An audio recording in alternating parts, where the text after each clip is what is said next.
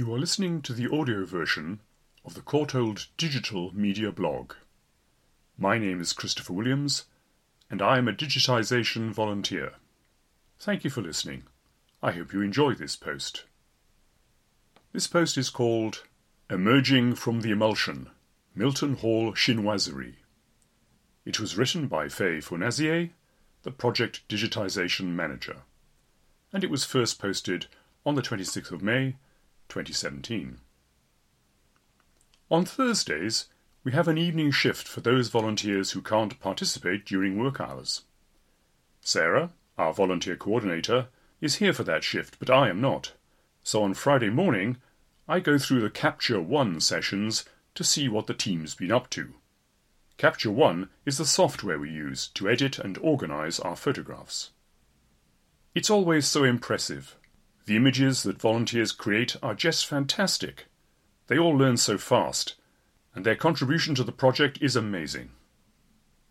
This morning I came in and looked at the last image they took. The volunteers had been digitising glass negatives measuring 17 by 22 centimetres from the Kirsting archive. One photograph in particular shows a very ornate bedroom decorated with chinoiserie. The negative is accessioned as KER-NEG W1248.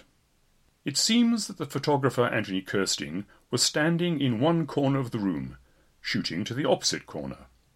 The large format negative captures both floor and ceiling, and every surface is covered in decoration and texture. A velvet sofa stands on the right, and silken sheets are smooth on the bed to the left. Plasterwork curves across the ceiling, and what at first sight seem to be paintings adorn every inch of the walls. Before the project started, in order to find out more about the bedroom, I would have had to go through Kirsting's ledgers, find the right entry, and decipher his handwriting, which is something I am not particularly good at.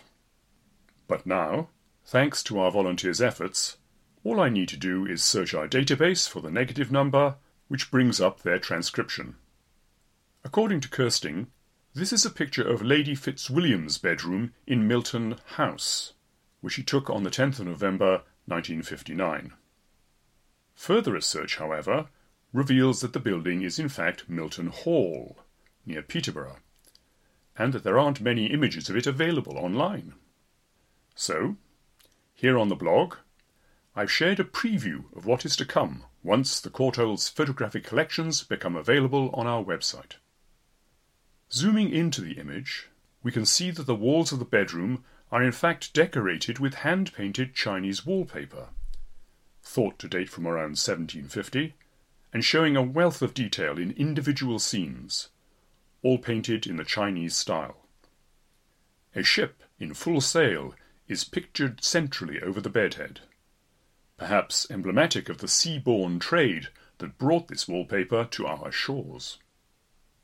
The figures in each scene are delicately painted, engaging in a whole host of activities, with some wonderful mother and child scenes. They admire beautiful flowers in a garden. They sit at, and in one case on, a table, playing, or perhaps reading. In one scene, a child holds a ball, or maybe a fruit. Perhaps the item the mother wears across her body is a drum. She is playing with the drumsticks in her hands to amuse the child. In a very sculptural pose, the mother is fishing. A particularly wriggly fish dangles at the end of her line, while the child plays nearby. If you are able, you can explore this photograph on our blog. What details can you pick out?